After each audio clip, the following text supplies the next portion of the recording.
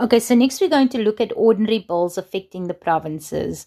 And the reason why the National Council of Provinces has a much stronger role to play when it comes to ordinary bills affecting the provinces is because the National Council of Provinces has been put into Parliament, put into the parliamentary structure in order to protect the interests of the provinces. So when is a bill tagged as a Section 76 bill? I just want to take you a step back to when we spoke about Schedule 4 and Schedule 5 competencies and all those technicalities, right?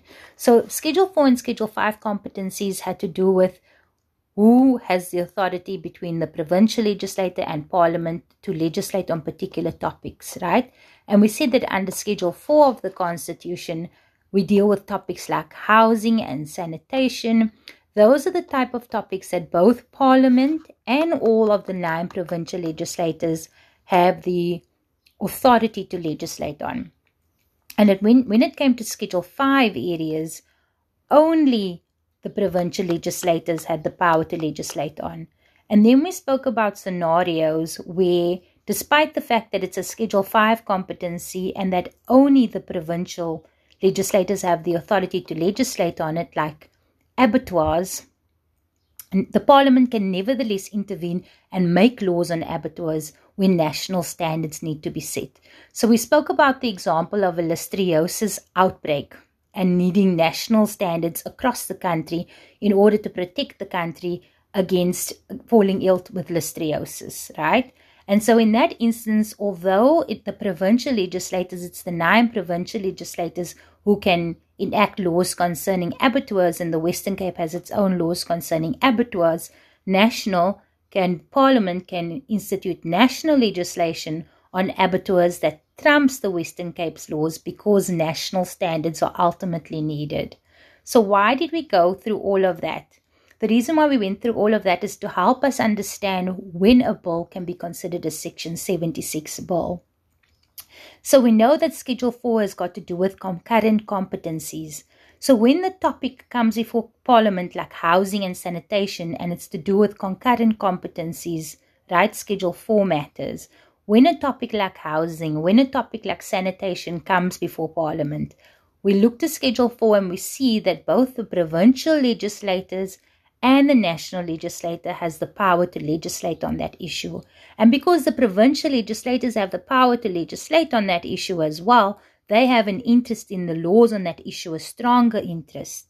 And so the bill gets tagged as a Section 76 bill, right? There are other examples like specific sections of the Constitution, like the section dealing with laws around the public protector, that are specifically tagged as Section 76 bills. And bills that are like the listeriosis bill that we spoke about, bills that involve intervening in the powers of the provincial legislator in order to set national standards, those interventions on Schedule 5 matters.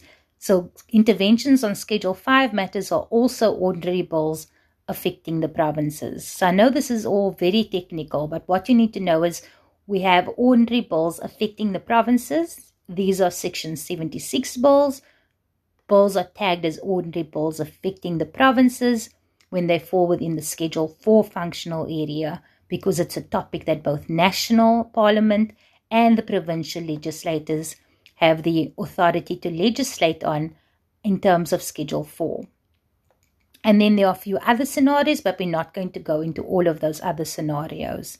Right. So what happens with a Section 76 bill? A Section 76 bill, incidentally, can be initiated in both the floor of the National Assembly and the floor of the National Council of Provinces. So unlike an ordinary bill affecting the provinces where you needed to specifically introduce it on the floor of the National Assembly, an ordinary bill affecting the provinces as opposed to one not affecting the provinces, that type of bill can be introduced on the floor of either the National Assembly or the National Council of Provinces, with few exceptions. And one exception would be we are dealing with a bill where Parliament wants to intervene in a Schedule 5 matter. If that type of bill you're dealing with, then it can only initiate from the floor of the National Assembly. But in other areas concerning bills affecting the provinces, that bill can be initiated by the cabinet, can be initiated by a particular individual MP, can be initiated by a committee of parliament in either the National Assembly or the National Council of Provinces, right? So now the National Assembly has initiated this bill that affects the provinces, and they've now passed this bill and they've sent it on to the National Council of Provinces to consider. So the National Council of Provinces looks at the bill and they approve of the bill and they pass it with the requisite amount that they need to pass it on, which is voting per province, and it being at least six of the 9 provinces voting in favor of the bill. So now the National Assembly passes on to the National Council of Provinces. The National Council of Provinces casts their vote. 6 of the 9 say, or 5 of the 9 say, yes, we want to. There's the particular majority, and then the bill moves on to President Cyril Ramaphosa, who's ultimately going to sign the bill into law. But there are incidents where the National Council of Provinces may not agree with the National Assembly, and they might come up with their own changes, and then they will send that bill back to the National Assembly. And the National Assembly would then consider the bill and see whether or not they want to pass the bill with the National Council of Provinces amendments. And if they like the amendments, then they will pass it again with the ordinary majority and send it back for President Cyril Ramaphosa to sign, to send it to Cyril Ramaphosa to sign, and it becomes a law. Things get a little bit more complicated where the National Council of Provinces receives a law from the National Assembly and they decide to reject it, or the National Assembly receives a law back from the National Council of Provinces and they decide to reject it. In that instance, the matter gets sent to Parliament to be mediated on, right?